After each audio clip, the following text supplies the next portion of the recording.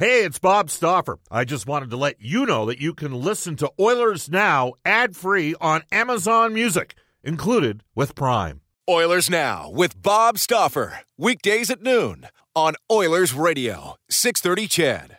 It's my pleasure to announce the 2020 winner of the Hart Trophy to Leon Draisaitl. Leon Draisaitl hammers it home. Nugent Hopkins and Yamamoto with the helpers. Dylan Holloway, University of Wisconsin. We have a star in the making right now for the Edmonton Oilers. Now we've got a wild scrum with fights breaking out all over the place. Jason's looking like he's picking the right time to get hot here. This is Ryan Nugent Hopkins from your Edmonton Oilers. They're a really good team. We know that, and just trying to go out there and show that every game. I'm James Neal. Start on this. Jujhar Khaira from your Edmonton Oilers. This is the Battle of Alberta we've been waiting for 3 decades. Pass Archibald Richard score. Mike Smith, Leon Draisaitl. This is Connor McDavid from your Edmonton Oilers. And this is Oilers Now with Bob Stauffer. Unbelievable. Brought to you by Digitex. Service for all brands of print equipment in your office. Yeah, Digitex does that. Digitex.ca. What a stop made by Mikko Koskinen. Now, Bob Stauffer on the official station of your Edmonton Oilers. 630 CHED.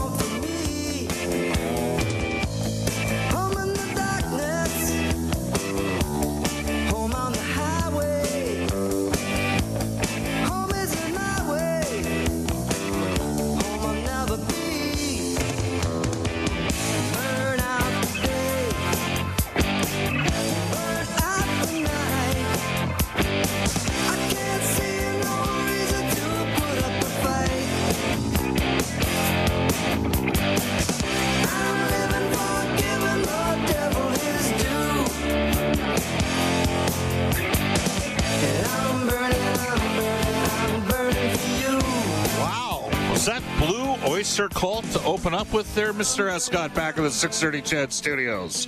Is that what you brought to the table today? Yes, sir. I don't know if Eric Bloom is their front man or not. He does play guitar and do vocals in the band. He was born this day in 1944, Bob. I didn't realize how old the songs were. Yeah, well, sure, absolutely. Welcome, everybody. This is Oilers Now. Suffice to say, given the fact that we're celebrating something positive today at Chorus and with 630 CHED, as it is part of, well, it's a special time to say the least, and we want to mention to you at this time that we've got a jam-packed edition of Oilers Now for you, and I just need to pull up the right liner. There it is. It is December the 1st, and today is Santa's Day on 630 CHED, inspired by a simple wish to see every child receive a new toy at Christmas. With your help, we can make that wish come true. Donate to 630 CHED Santa's Anonymous now. You can call 587-855-1821 or visit santasanonymous.ca. You can help bring Christmas to more than 20,000 children in need by donating today. This will be ongoing throughout the course of the day here with Chorus and 630 CHED. Again, that number, 587-855-1821, and you can visit santasanonymous.ca. All right, lots to get to coming up on the Tuesday edition of Oilers Now, which is brought to you, of course, every day by our title sponsor, Digitex. They want to remind you that you can buy or lease your next Office Network printer from the Digitex.ca e-commerce store, Alberta's #1 owned and operated place to buy office IT and supplies. We've had a lot of questions from our listeners on our Ashley Fine Floors text line at 780-496-0063. Ashley Fine Floors, ready for your kids' pregame warm-up. Is there or is there not a caveat in the memorandum of understanding with the CBA between the NHL and the NHLPA? Hart Levine is going to come up in about 5 minutes' time here in Oilers Now from Puckpedia, and we'll discuss sort of the ramifications of the memorandum of understanding that got put together for what turned out to be a 6-year contract extension of the CBA and whether or not there is the wiggle room that exists for the league's owners to go to the players to change the deal. And conversely, whether or not there is perhaps a solution that could be tied to deferral. So Hart Levine at 12:15 from Puckpedia joining us. Of course, it's a Tuesday. That means Mark Spector.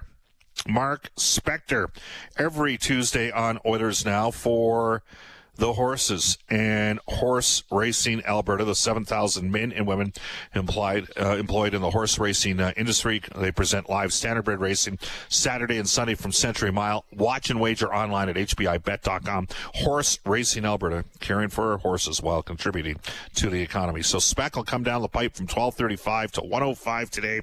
And at 1:35, Emily Kaplan out of ESPN. Get her perspectives on what's going on with the CBA between the NHL and the NHLPA and how a Canadian division would resonate. Would that even matter to American followers of the game? I will say this. I think it'd be a huge spike for Sportsnet if the NHL and the NHLPA can ultimately work something out to get a deal done to get back on the ice here for, I don't know, maybe February? Maybe that makes the most sense at this stage given the ongoing challenges with the worldwide pandemic. All right, you can reach us at any time on the River Cree Resort and Casino Hotline, 780-496-0063. All slot machines open at the River Cree. They've got individual dividers with plexiglass to separate each of the machines. And they've also got 9 separate dining options at the River Cree as they continue to follow all AHS guidelines. They've got the brand new Italia where you can enjoy 2-for-1 entrees at Italia on Wednesdays and Thursdays. The River Cree Resort and Casino, Alberta's premier resort destination. Again, you can text us at 780-496-0063. And reach us as well on Twitter at Oilers Now. You can reach me personally, Bob_Stauffer, and Brendan at Brendan Escott. Just before we bring aboard Hart Levine, I want to get into the Oilers Now audio vault for Direct Workwear, where safety meets savings. Direct Workwear supporting local and Canadian manufacturers in Edmonton and online at directworkwear.com. And John Shannon was on yesterday's show. He had this to say on whether or not revising the original memorandum of understanding on the CBA is reasonable to do. I know both sides pretty well, and I can only speak from my working alongside Gary and Bill. There's no way that they would have allowed themselves to be put into this corner. And I do think that they believe, and they've always believed, that they had the right to come back and say, listen, we need to, if COVID is not, improved by the time we want to start again, we need to be able to find a way to fix it. So, and I think that that's where the disagreement is. It's plain and simple. And the question then becomes, is anybody prepared to really draw a deep line in the sand? And we've been through this a lot of times. We've seen it happen before with Gary, with Bob Goodnow, with Gary, with Don before, and we're just going through one of those old mating ritual dances that we've seen. It's not as straightforward as in inventing a new CBA, because they do have a CBA in place, but that's what's happening right now. All right, so for the listeners right now, stay with me here, because I'm going to actually read right from the NHLPA Memorandum of Understanding from paragraph 17.17. If because of any condition arising from a state of war or other cause beyond the control of the league or of the club, it shall be deemed advisable by the league or the club to suspend or cease or reduce operations. Then, subset A, in the event of a suspension of the operations, the players shall be entitled only to a proportion of paragraph 1 salary due at the date of the suspension. B, in the event of cessation of operations, the paragraph 1 salary shall automatically be canceled on the date of cessation. That's B. And C, in the event of reduction of operations, the paragraph 1 salary shall be replaced by the mutually agreed upon between the club and the player, or in the absence of mutual agreement by the determined by a neutral arbitration. So that is right in the memorandum of understanding. Somebody that is going to give us some more understanding on that is coming up at 12:17 here in Oilers Now. Hart Levine will join us out of SoCal from Puckpedia when we return on Oilers Now. Hi, this is Zach Kassian from your Edmonton Oilers, and you're listening to Oilers Now with Bob Stauffer on 630 CHED. Should tell you, Zach Kassian is skating about 5 times a week. He has been for the last 4 weeks in Ontario. Several of the players, virtually all the players are skating. I mean, I don't think we're going to need as long a training camp as some people think, and I do think February makes a lot of sense. One of the questions that we've been getting from you, the texters and the listeners on a daily basis is, does the NHL actually have the right to go back and renegotiate an agreed-upon CBA? Now, the labor lawyers out there would maybe take issue with that.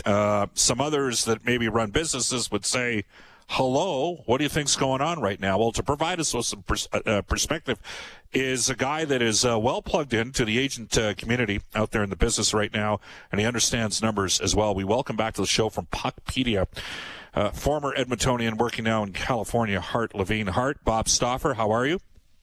I'm doing well. Thanks for having me back. Good. Question number one, is there or is there not a mechanism in place where the NHL can go to the NHLPA and change the existing CBA? I mean, I just read basically 1717 from the Memorandum of Understanding, and my interpretation of that would be that mechanism probably is in place, but I'd like to get your perspective on that.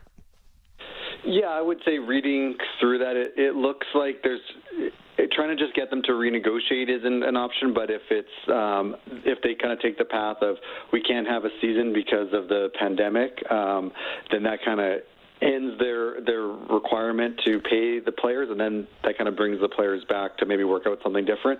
Reading through it, that sort of seems like the legal route, but I think more importantly that legal discussion is somewhat irrelevant because both the owners, enough owners and Gary Bettman, and then the players want to play, and it's just a recognition that we need to work this out. There's not going to be a court case or anything, so maybe it's a little bit of leverage, but ultimately it's about trying to work it out. And like we've talked about on the show before, it's a 50-50 pot, and all this discussion now is about how much of that pot are the players going to owe to the owners and for how long till eventually it gets to 50-50, because ultimately that's where we'll end up. It might just take 5 or 6 years, but we'll get to 50-50. And really, within the players, it's kind of like who's going to bear some of that loss in revenue this year, the current players on these contracts or some players on future contracts down the road. So you think I'm of the same volition that there's a deal to be made there, and also that sanity needs to prevail. In other words, people need to, on both sides. When you hear comments like, I know apparently one of the players said, well, it's never been cheaper to borrow money. And that angered a few of the owners because, but there would be others that would sit there and say, well, Stauffer, you're being a lackey for, lackey's a word those guys like to use. You're being a lackey for ownership because you're sitting there looking at this from a business perspective. And I'm dealing in reality. I'm dealing in a province in Alberta where a lot of the private sector's been crushed. The, public sector's had some people lose jobs. Others are protected strongly by unions. Is there a solution to this that maybe could exist, Hart, from let's look at the deferral. So you've explained this before. It was a 20% escrow plus a 10% deferral. Now the league's gone for a 16% increase in deferral and then changing the escrow amounts at the end. So quickly, if you can give our listeners a quick explanation in escrow, a quick explanation in deferral, and why the players would take issue with the 16% more request on the deferral, and is the increase in escrow at the end a bigger issue? Okay, so before the pandemic and everything, obviously escrow has been around, and like we mentioned, it's a 50-50 split of revenues. Half goes to the players, half goes to the owners. Normally, we have a season where we expect what the revenues might be. The players get their contracts, and until all the math and all the tickets are sold and everything counted up for a year or two later, we don't really know what the actual revenue was.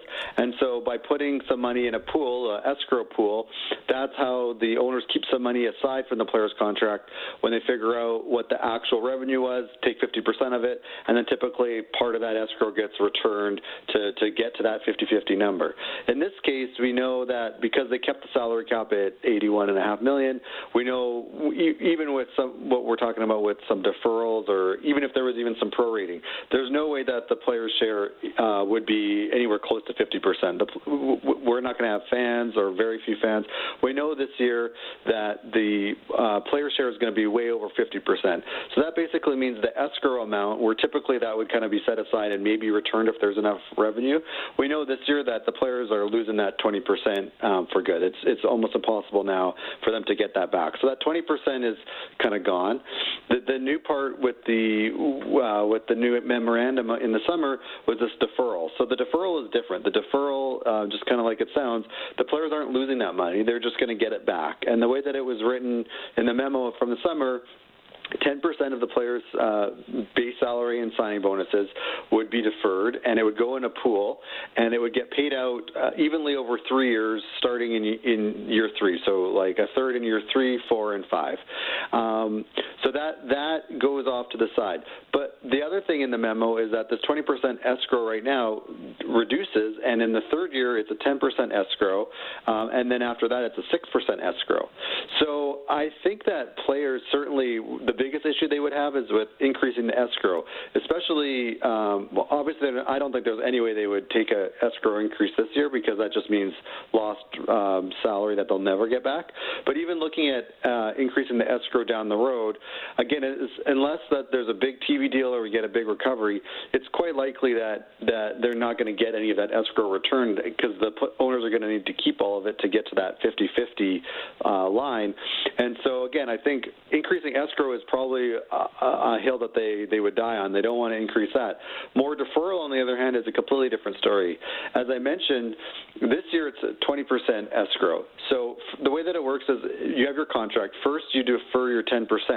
Then on the remainder, there's 20% escrow that, again, you're going to get withheld and lose.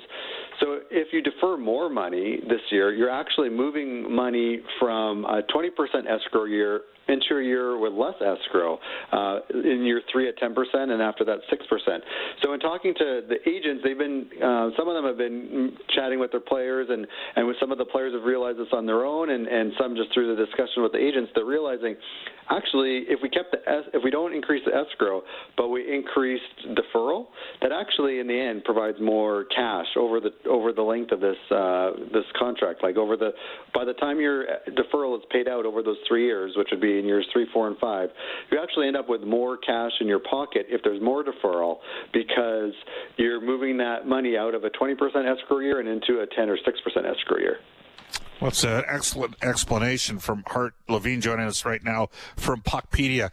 Is there a price point, Hart, or a specific type of player that gets screwed by maybe adding to the deferral amount in the short term here?